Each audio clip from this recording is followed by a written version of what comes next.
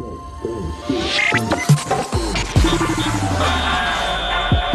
questions, even bigger guests. This is The Big Interview. Good day and welcome to the latest episode of The Big Issue. Lately we've seen clubs like Kaizer Chiefs and Amazulu, amongst others, clearing out their squads and emptying wage bills. Players' contracts are not being renewed and others are being released. This is going to have a major knock-on effect. Where will these players go? How will they earn an income and how will they support their families? To discuss this matter of dire seriousness, South African football journalism legend Thomas Kwenaite sits down with the former PSL player Sean Roberts. These gentlemen get down to the nitty-gritty side of things and discuss the nasty effects that being released brings. They provide some healthy insight as to how this all should be avoided and what needs to happen to make sure this doesn't leave a drastic, long-lasting effect. Sean and TK discuss how mental health plays a role in all of this and why the PSL and SAFA need to join forces and work together.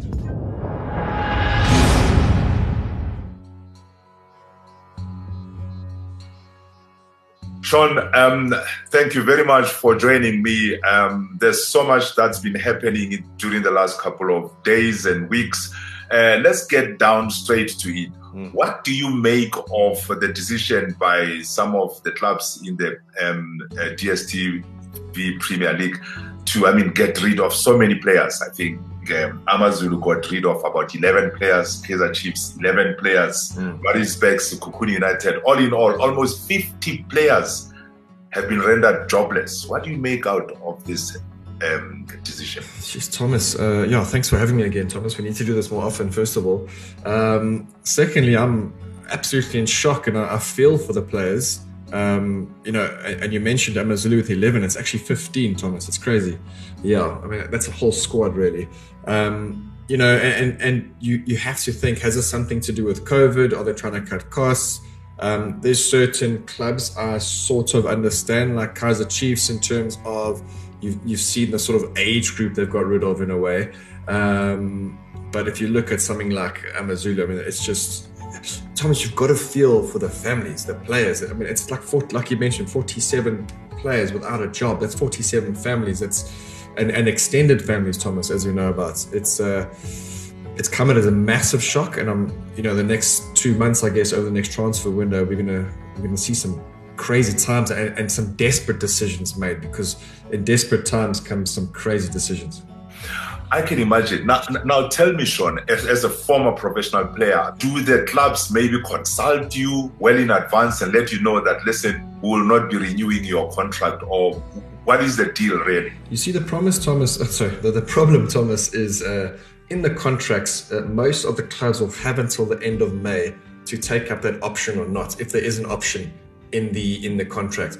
In terms of whether players have their contract is coming up to an end, they're free to sign a pre-contract from January already. But the problem with players that have an option on their contract, the clubs have till the end of May to tell them yes or no whether they're gonna keep them or not. And that contract is obviously very one-sided. We would, as an agent, we'd obviously like March, April for the clubs to make up the decision, because if it is a no, we can look at a plan B or a plan C for the player. And that's the problem now, is we're getting situations like this where there's 47 or 48 players without a job and there's only a limited amount of teams. So it's pretty scary, Thomas. It's pretty scary. Now, as an agent, Sean, in terms of the contract, are you as a professional player not obliged to seek out new employment six months prior to the expiry of your contract? What is the situation there? Yeah, so Thomas, if a player has no option in his contract, so for example, if a player signs a 3-year straight, then 2.5 years into his contract, into his 3rd year, he is free to sign a pre-contract with any other club. So you would presume that the club he's at would lock him up for another 2 years before the January of the 3rd year. If the problem comes in, if the player has an option on his contract, so for example, if the player has a 3+1, all of a sudden that player has to see out his 3-year contract all the way to the end of the season, till the end of May, and then only then the club has the right to say, right, we're going to release you, or we're going to take up that option. So it is very frustrating. It is very one-sided. So yeah, in those instances, it's not always the best bet to be the player in those instances. I try always get a 3-year or 2-year straight for my players without an option. Sometimes it's not possible, and I'll explain why it's not possible to the player when that happens. But yeah, it's people look at being a professional player as the best job in the world, and we've seen right now why it's probably not the best job in the world, or why it can be super stressful, especially if you've got a family or family members that you need to take care of, and you haven't accounted for this, because there's been a couple of surprises, right? True, quite true. I agree with you. Now, what about the players' union? What role can they play in a situation like this? Yeah, Thomas, I was online this morning. There's not much they can do because it's in black and white. The players have signed the contracts. The agents have been present, hopefully, when they've signed the contracts.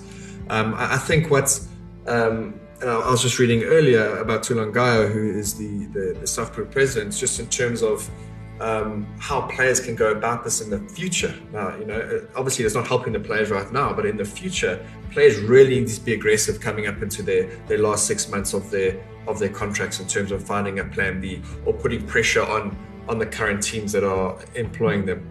But I guess, the players union can, I'm not too sure how they can assist just in terms of psychologically helping the players. We're going to see a lot of stress here. We're going to see a lot of, and stress carries on into the families. We've seen what's happened, Thomas, when players get injured and they've got no contract to fall back on, in terms of divorce, stress, alcohol abuse, mental issues. And it's not just South Africa we're talking about. We're talking about NFL, Premier League. It's guys who earn the big bucks. So I do believe there is a role for SAFPU to play, the players union, in terms of assisting players mentally going through the struggle, because this is a struggle. And I feel for the players who are coming up to the end of the contracts and have carried an injury and cannot carry on. So although it looks from the outside, being a pro soccer player is, I want to be a pro soccer player, what a great job. With any great job comes sacrifice, and we've seen the sacrifice now, unfortunately, with a lot of these players. Now, Sean, what can be done? From the point of view of an agent, the players' union, the Premier League, and the clubs in general. We've seen this happen, and it's not just Amazulu, but let me give you an example of Amazulu. I think Sinetemba Sitebe is one player who signed a pre-contract with Kaizer Chiefs at the beginning of the year, and he was hounded out of the club. Yeah. Why is it like that? If the club does not want to exercise their option to retain the player, then why is it so difficult? Why do they have to persecute the player when the player signs a pre-contract before his contract expires? Yeah, Thomas, it's a great question, and I wish I had the answer.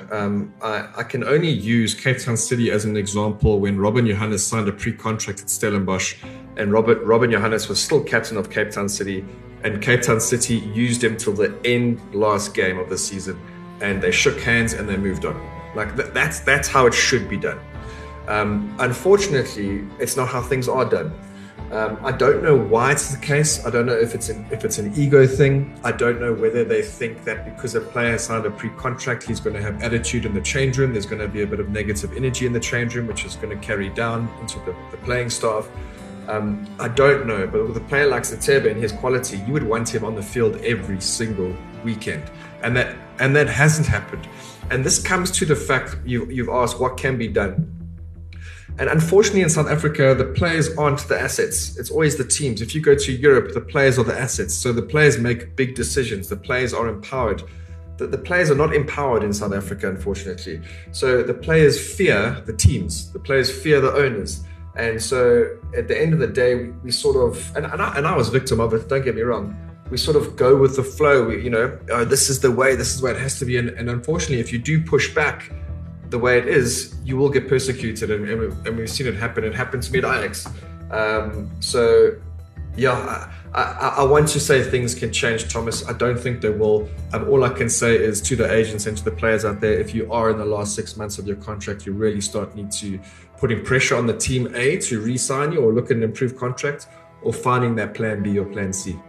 To a large degree, I understand the clubs, because if you look at our situation in South Africa, Mamelodi Sundowns have literally dominated our local football, and maybe the clubs feel that they've got to overhaul their squads and would you say maybe they feel that enough is enough? Sundowns has got to be stopped. That's why they've taken this decision, which unfortunately has a great impact on the livelihoods of some players.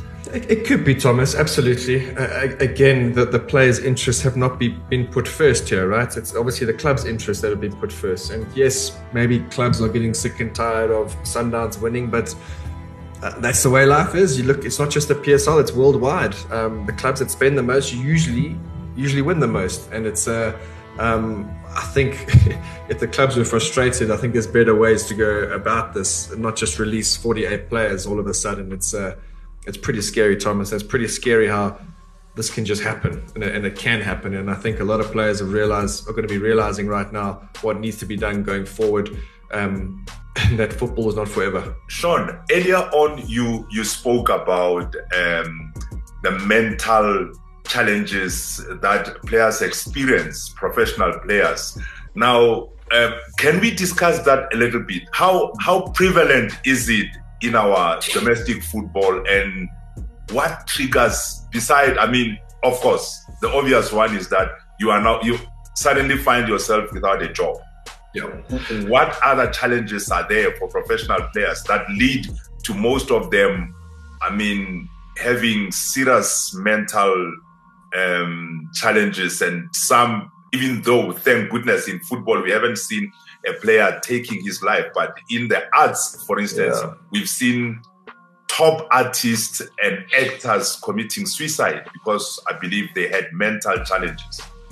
What are some of the challenges faced by professional players in this country? I think, Thomas, the biggest one, and certainly the biggest one for me, I think comes at the time of retirement, or the time of reinventing yourself. And I think we have spoken about this at length before, but not enough is being done regarding this. So you must remember now, for 16 years I played professional football, then all of a sudden that stopped.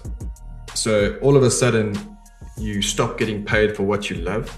You stop getting paid to going to a field with 30 other guys, keeping fit, all striving towards a common goal. That stops. You stop playing in front of 4 or 5 million people on TV every week.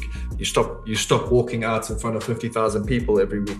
All of a sudden, that high, that natural high that you've had part of your life for 16 years, or however long one's career is, stops. And now all of a sudden you are in inverted commas, close inverted commas, real life.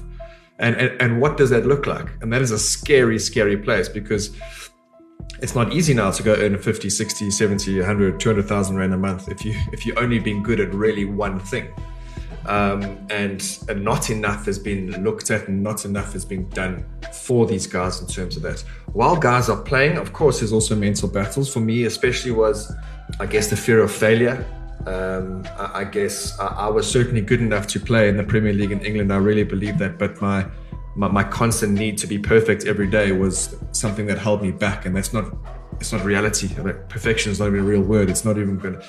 Do you know what I mean? So I only know that now, and I try to filter this down to the players that I represent, and hopefully my son one day will be playing professional, and I can only assist him to where I made mistakes. And I wouldn't say I've got any regrets, but if I could turn back 10 years, Thomas, I would have a great conversation with myself, and things would be certainly different to my football career. But having said that, very happy with my life is. But now I've been out of the game for 8 years already, Thomas, and it's only really now that I'm redefining myself, finding my purpose again. And that's scary. And I've got some very good people around me, and I fear for the people that don't. I hear you. Now, Sean, tell me, some people are of the view that South Africa is quite a large country, a big country, so to speak, and to have only 16 Premier League clubs and 16 First Division clubs is not enough. Why don't we increase the number of Premier League clubs, and maybe to 18, or perhaps even to 20 or 22 for that matter?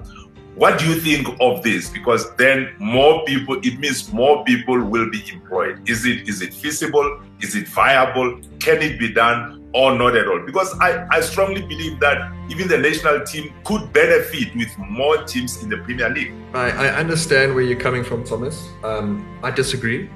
Okay. I'll tell you why. There are only really 5 or 6, maybe 7 teams in the PSL that you really take seriously. Like, now, if we're going to add to that, we've got a lot of non-football people running football clubs in this country, and it's frightening to see how these football clubs are run. I deal with them on a daily basis. It is scary. And now you want to add to that. I understand where you're coming from in terms of jobs and whatnot, but I think let's get the PSL right first before we look at it extending it. Let's make sure that the new owners that are coming and they've been vetted properly, that they can afford to pay their players, that they've potentially got, if they don't have football background, they've got very good, clever people running their business for them, football people, hopefully. And once we've got that right, Thomas, then we can start looking at expanding or improving or this. But until then, there's so much work in the PSL that needs to be done.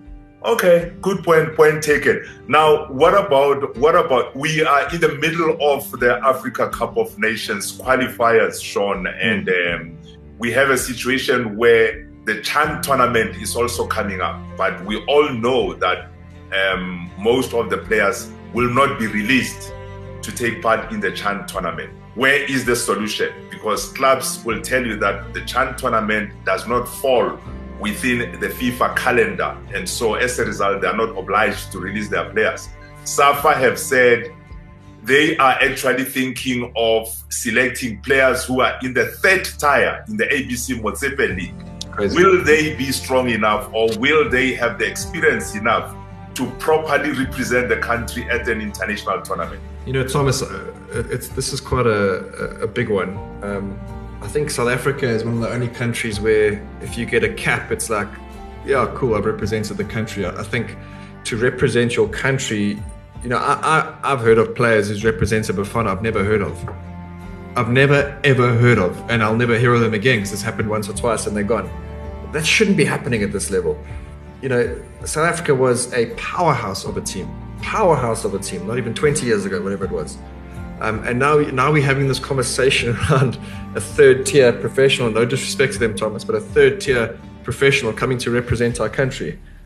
I mean, do me a favor. I mean, that shows you where South African football is at the moment. But I don't have the answer for you, Thomas, unfortunately. I think SAF and the PSL need to really work closely together, which they obviously, we know their history in terms of how they operate or how they don't operate together, I would say. But it's time we work together, because if we want the PSL and Bafana to improve, we need to put our egos aside and put everything on the table and say, guys, how can we work together for the betterment of our players? That's the conversation that needs to be happening. And finally, Sean, we started this conversation on the huge number of players that are now unemployed. I mean, you're talking of 50 plus players, and we haven't even talked about Mamelodi Sundowns themselves. We haven't talked about SuperSport United and the other clubs. Who is going to be released and all? The number could actually be well over 100 players that will be unemployed by the end of this month. So is there any message that you might, send out to these players what to do under circumstances like this? I think, Thomas, a big one is, obviously now would come a lot of doubt in their heads. And I must remind them that the reason you are playing professional football is that you are good enough and you will find another team. It's just being patient. And sometimes in situations like this, we've got to say no to the good so we can say yes to the great. So we mustn't just be jumping at the first opportunity in these desperate times, because like I said, we make long-term decisions in temporary times, and it's especially during COVID as well. So this can be very detrimental to one's career. But I think if the players have the right people around them, hopefully, that they will be guided properly for a long-term solution. So I think just stay calm, stay fit, and when the right opportunity arises, make sure you are prepared. So, when you're prepared, a lot of luck happens. So, and I just hope they don't use this as an escape. I mean, a lot of players might just say, oh, I'm over this, and, go off drinking for 6 weeks, off preseason. And that's the worst thing you can do. I think now's the time where you need to be fighting, staying calm, and just trusting the process, because this is a process, and it's an unfortunate process, but it is a process, and you just have to trust the fact that you are good enough, and there's a reason you'll be playing, and hopefully we'll find another team for yourselves. Very wise words indeed from you, Sean Roberts. Thank you very much once again for a wonderful chat, and everything of the best. And let's hope that these players, as you say, do not lose hope, do not drop their heads, but just keep plugging away. And who knows, employment could just be around the corner. Once again, Sean, thank you very, very much, and best of luck. Thank you, Thomas. Have a great day. Cheers. Big questions, even bigger guests. This is the Big Interview.